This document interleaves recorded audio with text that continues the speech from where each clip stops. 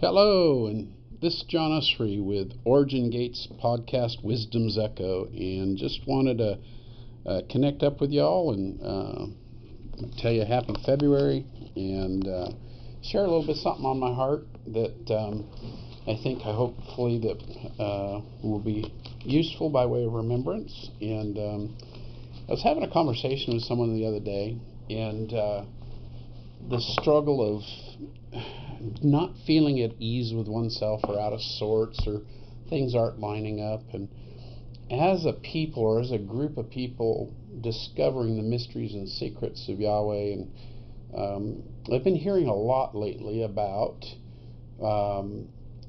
people trying to make sure their energy system is balanced, or they're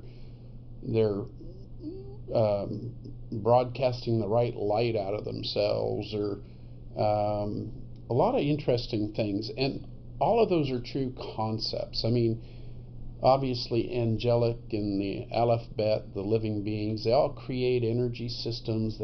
Energy moves things and does things, and that's all very good.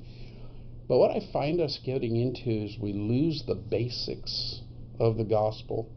It says in Romans 8:1, "There's therefore now no condemnation to those who are in Christ Jesus, who do not walk according to the flesh, but according to the Spirit." The interesting part is people are kind of in a little distress and chaos sometimes, and sin has an interesting way of affecting people's lives. So we can engage with the works of the flesh and find ourselves in turmoil, chaotic, not, maybe you railed against a brother, or maybe you lied, stole, cheated, whatever it is.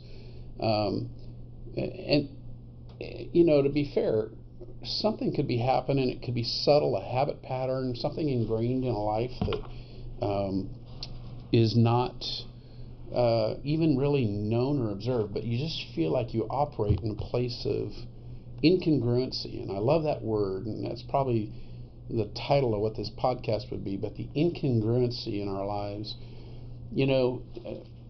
When you're incongruent, what that means is something you say and preach and practice, or what you say in your life, doesn't line up with the activity or action or sense of a thing on the inside of you. That's kind of what incongruency is. It's critical that we begin to line up with our belief system by our actions and our words and our deeds. It's the only place you're going to find a place of peace and shalom. Being incongruent, like I said in Romans 8:1, it says, "There's therefore now no condemnation to those in Christ Jesus." If you're in Christ Jesus, you're operating from a place of faith. One of the main purposes of sin, to remember this, is to separate you from faith and the place of functioning that. And it says in the Word that without faith it's impossible to please God. If sin can get you to stay in a place of condemnation, it works your emotion, it works your way of function, and you don't operate from a place of faith. And then you're divided. There's an enmity in you, so that shalom and peace can't find residency in you. You can't function and operate like you were designed to as a mature son. So it's critical that you respond quickly, differently, than just muddling in this place of condemnation. And some people think they have to do a penance thing or a long-term, drawn-out thing. There's process for disengaging with habit patterns or disengaging with areas of sin and iniquity. That's for sure. But when you do something, you blow it, you do something, quickly turn your vision back. Repent means to turn and look differently, look at a different place. Too many people sit there focusing on, I'm going to use my self-will, my willpower, to not do this thing or not do that thing, or be sure I engage this. And they're so focused on looking at the problem, they don't immediately turn and look at a thing. The interesting part of that is this. It can happen. You can be set free, put in a place of righteousness and right standing immediately. You don't have to sit there and pay penance to get something accomplished.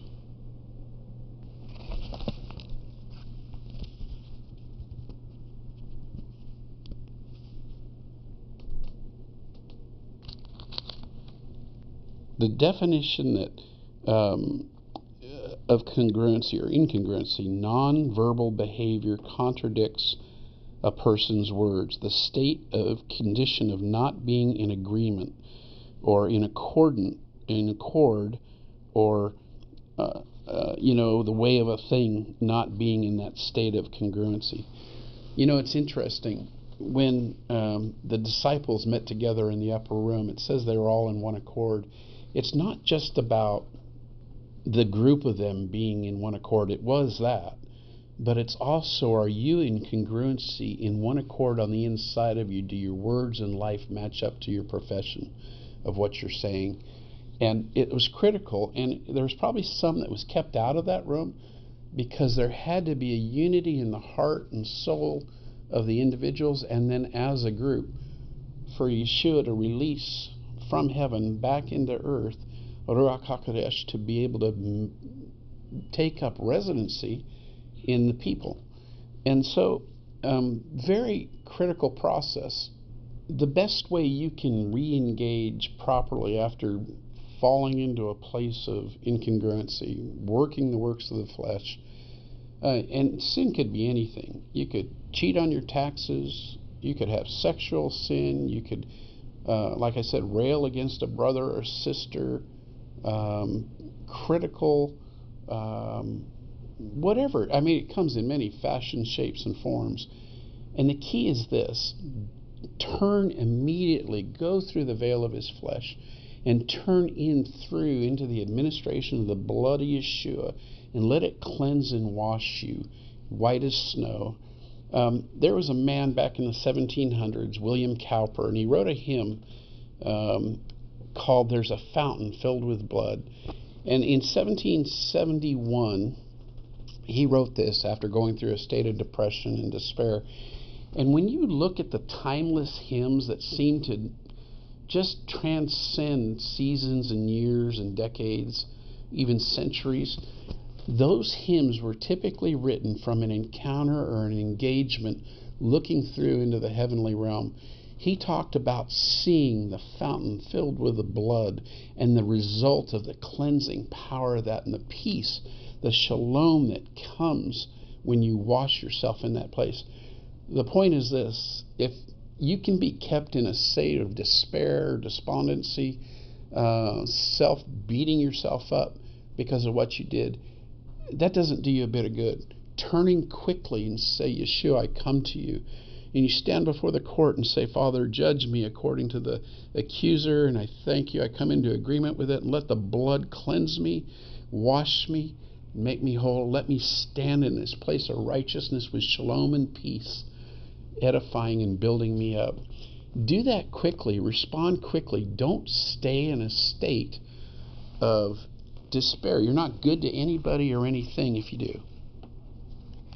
The only way your upper waters and lower waters are going to match up so the kingdom of God can land on the inside of it, if you're walking in a place of peace and congruency on the inside of yourself. Set your life in such a place where there's not internal arguments and disarray going on, because there's enough of that in the outside world. You don't need that war going on in the inside of you. Get cleansed. Remember the basics of the foundation of your salvation, that it's the blood of Yeshua. Every Gentile believer in Yeshua has to access through the blood, has to access through the process of the cleansing power of forgiveness. And remember this: the blood cleanses for everything you've done past, present, and future. There's a sense of peace in that, knowing that his goodness to you is everlasting. The thing that we find ourselves in is this: the waters on the inside of us get muddled and ruffled, and the upper waters don't match, and there's not that connection point where heaven and earth can connect inside and around and on you. I had an experience some years ago that I may have told on this forum, but I don't remember for sure, but it relates to this subject of what we're talking about, and that's this. back in the early 90s, we had a season of time where we were waiting on the Lord, just praying and believing God for some promises for our area that we were living in at the time. And, the 80s were filled with casting out devils and dealing with stuff. It just was the thing that we do back in those days. And we were doing an all-night prayer time and down praying at the altar and doing what we were doing in those days. And I had an encounter that was really it shook me. It was pretty interesting. It was early morning and I was down there, and all of a sudden the heavens, the atmosphere opened up, and I looked up and I saw this massive demonic thing. Now, you got to remember, back in those days, we were engaging with the demonic. We were dealing. So what are we going to see? What are we going to deal with? That's the stuff that we dealt with. And so, I didn't know what I know now, but that's what happened. And it was like one of these big parade floats that floats over the city during like the Thanksgiving Day parade or whatever parades you're familiar with. They blow up and they're huge.